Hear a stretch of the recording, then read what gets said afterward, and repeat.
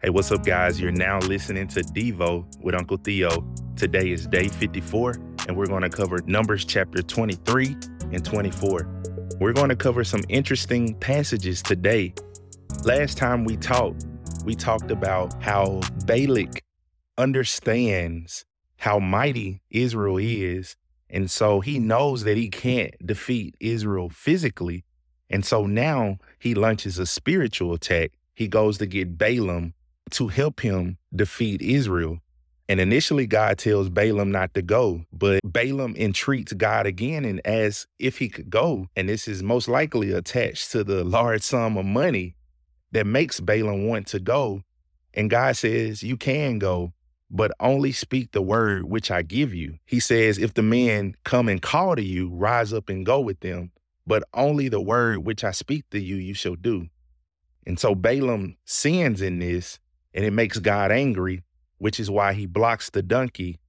And we have the incident with the talking donkey. And we pick up here in chapter 23.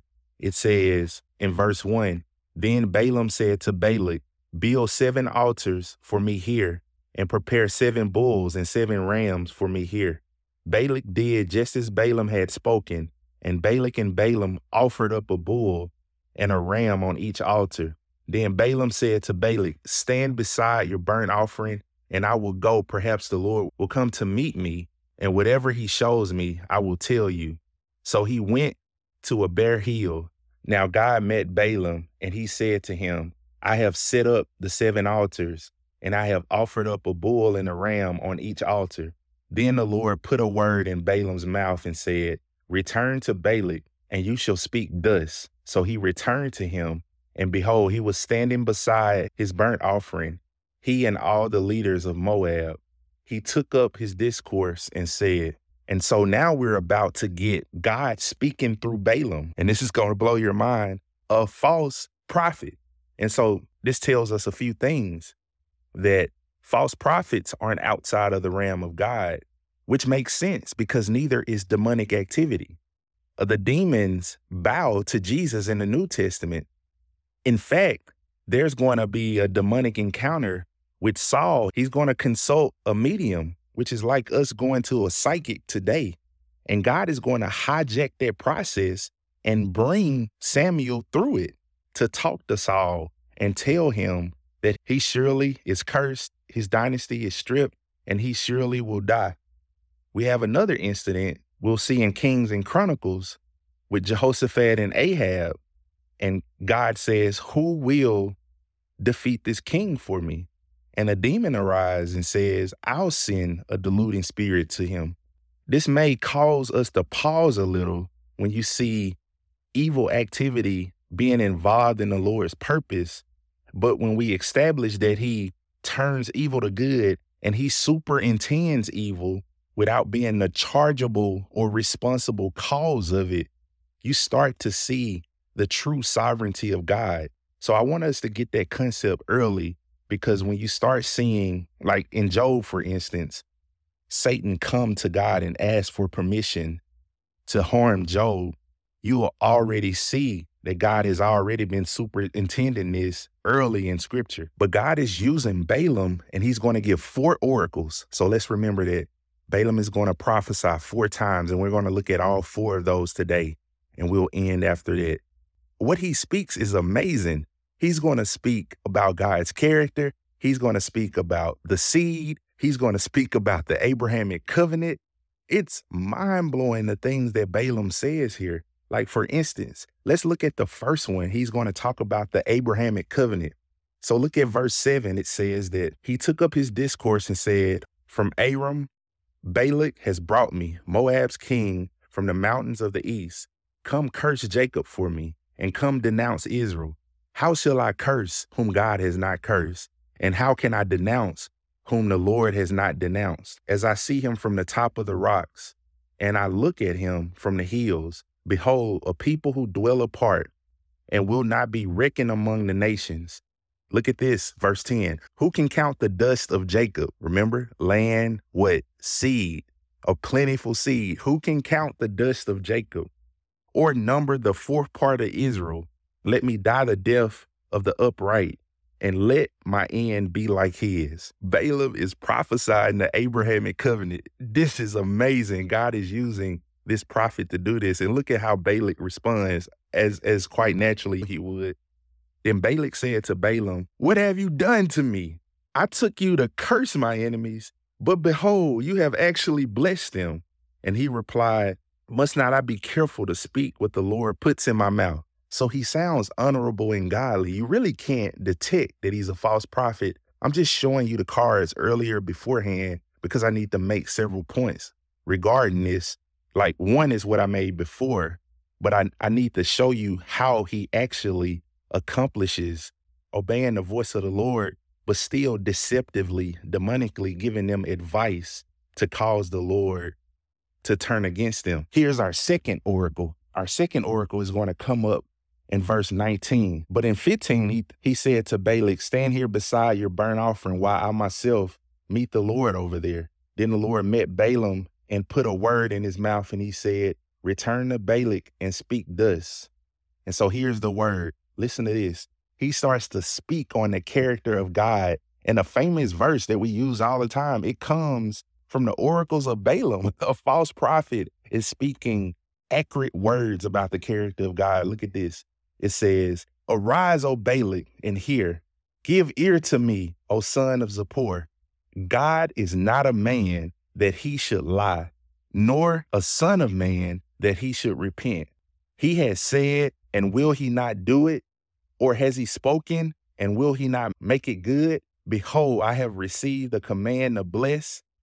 When he has blessed, then I cannot revoke. He has not observed misfortune in Jacob, nor has he seen trouble in Israel. The Lord his God is with him. A shout of a king is among them. God brings them out of Egypt." He's giving biblical history here, redemptive history about God. "He is for them like the horns of the wild ox. For there is no omen against Jacob, nor is there any divination against Israel. At the proper time it shall be said to Jacob and to Israel what God has done. Behold, a people rises like a lioness, and as a lion it lifts itself. It will not lie down until it devours its prey and drinks the blood of the slain." Then Balak says to Balaam, "Do not curse them at all or bless them at all." Balak is saying, "Look, I'm tired of you. I ask you to curse them and you bless them.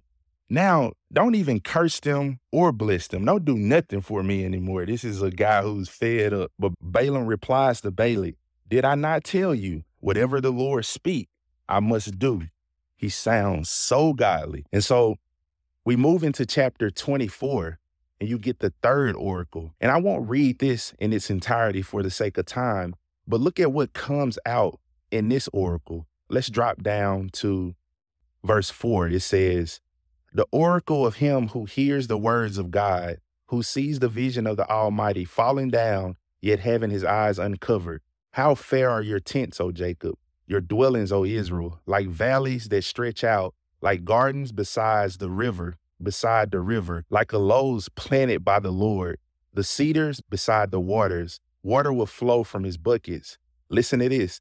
"And his seed will be by many waters, and his king shall be higher than Agag, and his kingdom shall be exalted." We finally get a mention of a king and a seed. Look at this. Verse 8, God brings him out of Egypt. Notice that singular. That's referring not just to Israel, that's referring to the Messiah. And this is even picked up by Hosea and even in Matthew. Out of Egypt, I bring my son. And this is prophecy just being fulfilled left and right, but it's flowing from the mouth of Balaam. Let's look at the last oracle. It starts at verse 15. He took up his discourse and said, and by the way, I don't think I define oracles. Oracles just mean utterances or the word of the Lord. And so Balaam is speaking the word of the Lord. And it says here, "And the oracle of the man whose eye is open, the oracle of him who hears the words of God, and he knows the knowledge of the Most High," calls him the Most High, good theology, "who sees the vision of the Almighty falling down, yet having his eyes uncovered." Listen to this. This is so powerful. "I see him, but not now. I behold him, but not near.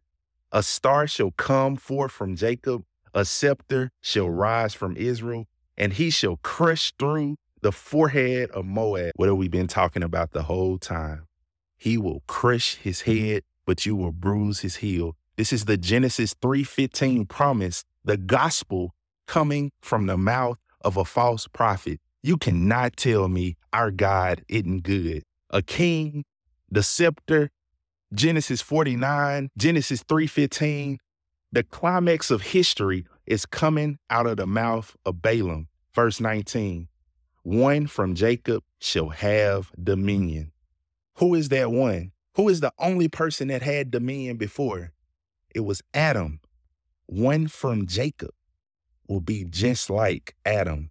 In fact, he will be the second Adam, and he'll have dominion. And that is the one you need to worry about, because when he comes, he's going to bind the strong man. He's going to have all power, authority given to him, and he's going to give that to his saints. And so be encouraged today, saints.